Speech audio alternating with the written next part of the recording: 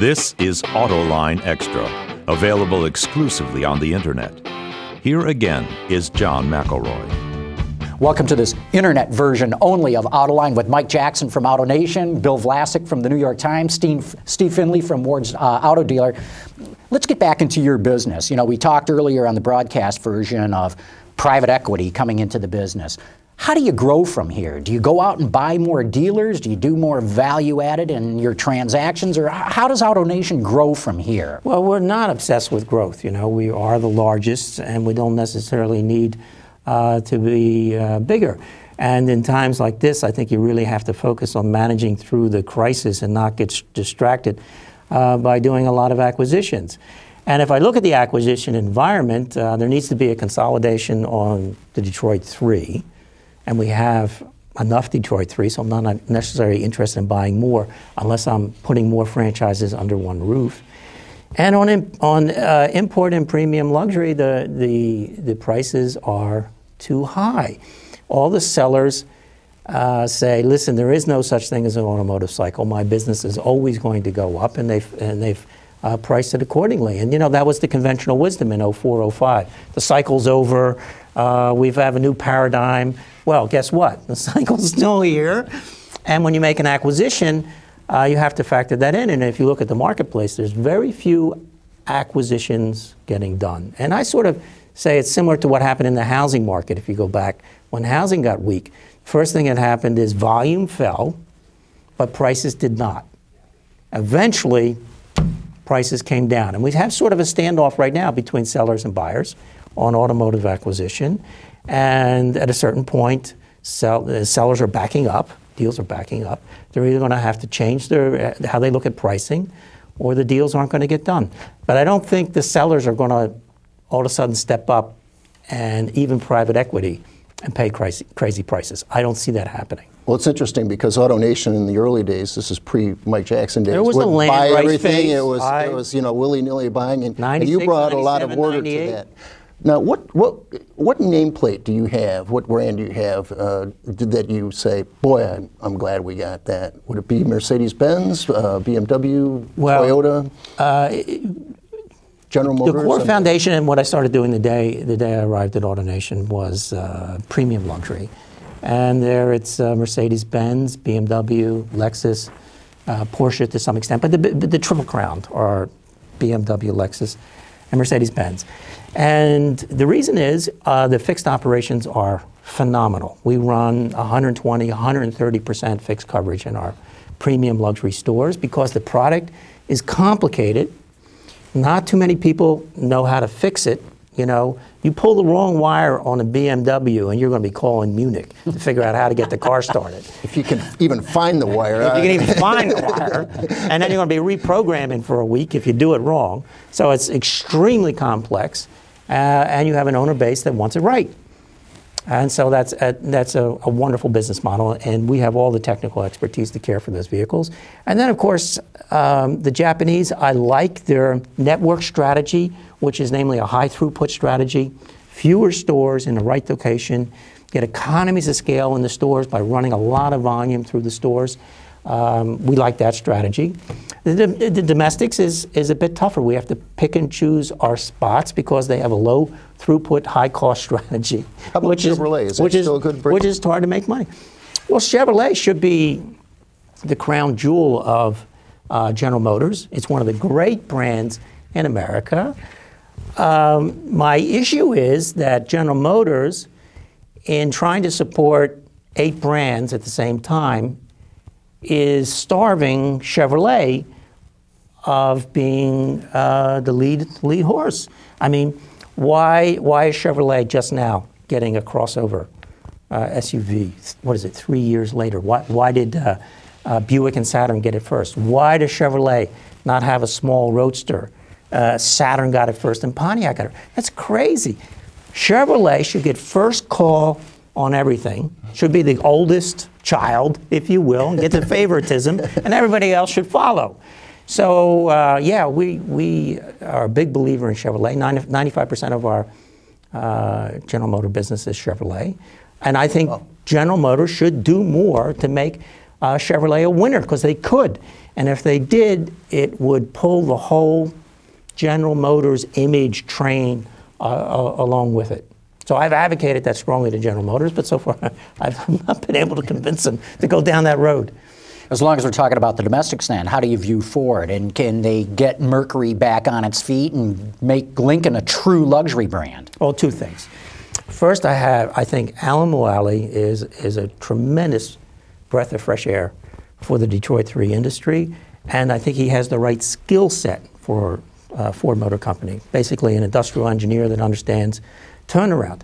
They have a brilliant CFO in Don LeClaire, who should win a trophy for going to the credit markets and early and getting a bunch of money. Getting a bunch of money to get through any crisis that came at him. So cash burn relative to credit availability, Ford's in the best shape.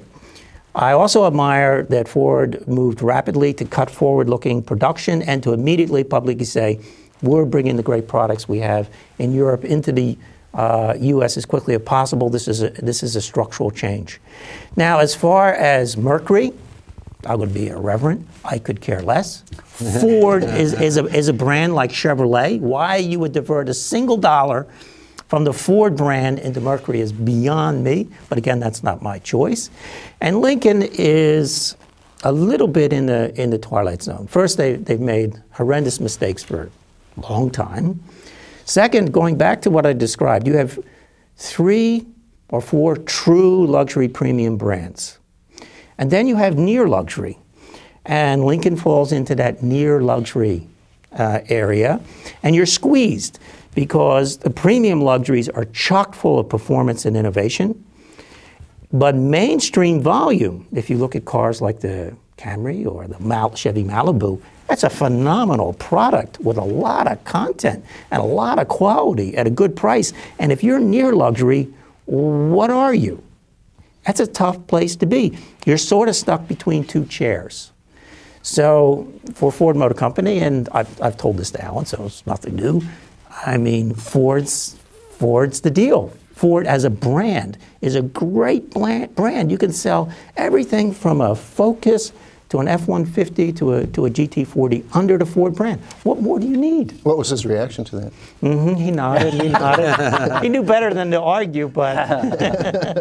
Well, the argument's always been that Lincoln dealers need the volume of Mercury to survive. So if you get rid of Mercury, you cripple your Lincoln dealers. So he smiled and nodded. Yeah, right. I would be consolidating them into Ford stores. Listen, you need retail muscle. The Japanese and the Europeans have a tremendous strategic advantage at retail with better locations, better facility, and most importantly, better talent. All the capital and talent is migrating to the Japanese and to the Europeans. You have to reverse that, and the only way you can reverse it is to make the domestic model economically attractive to investors and to talent. And that means you need more throughput. You need to consolidate, and the survivors need more throughput. And if that means you need to put more brands under one roof to get the throughput, then that's what you need to do. Does that mean higher transactional prices, though, to the consumer? Well, no, not necessarily. With the throughput model, this is going to shock you, Steve. You're going to maybe fall off your chair. Our front-end grosses on the Japanese is lower than on the domestics. Really? Because, and here's where the Japanese are really smart, my throughput is so high, I can cover my fixed cost and get into my marginal profit very quickly. Whereas with the domestic stores, the throughput is so small relative to my fixed cost, I have to charge more just to cover my fixed cost. It's a very inefficient model. So it's really lose-lose. It's a lose for the consumer, it's a lose for the retailer, and it's a lose for the manufacturer. And they have to reverse that, and that's why I advocate a consolidation and be willing to put more brands under one roof to get the throughput. Now, we've always heard franchise laws prevent the automakers from really going and cleaning house in terms of their retail. Isn't that an issue that they've got to deal with?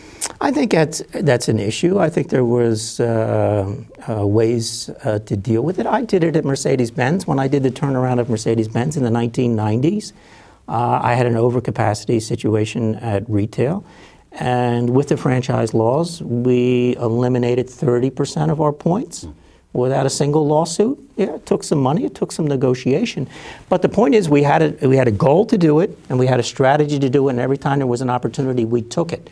My experience with the domestics over the last 5 years is there's been countless opportunities to consolidate, which they have not even facilitated. I'll give you an example. I'll have a great retail site that is a domestic brand. And I've got two bloodsuckers, if you will, small points that shouldn't be there, that's bleeding the store dry. And I've got a Japanese manufacturer knocking on the door for the site. And the two little bloodsuckers finally fell away. What did the domestic manufacturer do? They put in dealer development stores, turned them into factory stores. This is within the last 3 years. So that's not a strategy. So what do? I'm selling the site.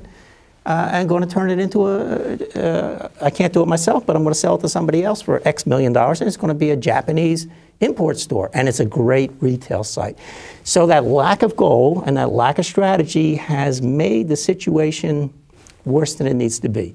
But anyway, all that doesn't matter because consolidation's here. I mean, the economic forces are going to take over from this point. Mike, you said some things about Ford that were interesting. Yet this year, the Big Three's market share has fallen to record lows and continues to fall even in this down market. Are these small cars, and they're going to bring out a lot of them in 3 years? I want to know how you think the consumer is going to react, and can they stop the market share slide? I think that's the question that gets asked every couple of years with these companies with this new, offensive of product, particularly the smaller cars. And in some cases, we're expecting a lot more smaller crossovers, too, to really try and, in Chrysler's case, that looks to be where they're going. Or is this just a losing battle and just a continued shrinkage of, Detroit market share? Well, it's, Bill, it is a tremendous challenge. And let's face it, before we had the seismic shift in May, the Detroit Three already had their challenges, and now this is on top of everything else, and it's huge. I think they have to figure out what percent of the marketplace will they have a share with differentiated products that they're profitable on, and that's the piece of the pie they have to defend. And indeed, most likely their share is probably even smaller than it is today. But they got to find a way to make money in the good old US of A. I mean, the fact that General Motors and Ford make so much money outside the US is no question a tremendous help to them at the moment, and it's buying them time. And the fact that they can bring these products in. But at a certain point, they've got to defend a certain position. And that's why I argue if that's really what you're up against, you better pick the brand that's going to get that done for you. And in my view, for General Motors, that's Chevrolet. Let's put a stake in the ground with Chevrolet and make sure Chevrolet gets first call on all product resources and all marketing resources. Why should Tiger Woods be off representing Buick? I mean, I just don't get it. And for Ford Motor Company, the brand is Ford. And to me, everything else is on the volume side is a diversion. Everything should go to Ford Motor Company and a Ford brand, and both from a product and a marketing point of view, and defend that position because of the magnitude of the challenge that you just called out. It's going to be a tough fight, but I personally believe they can do it. We're real good. With that, I think we're going to have to wrap up here. But Mike, thanks so much for sticking around. It's been great having you. Steve and Bill, great having you guys too.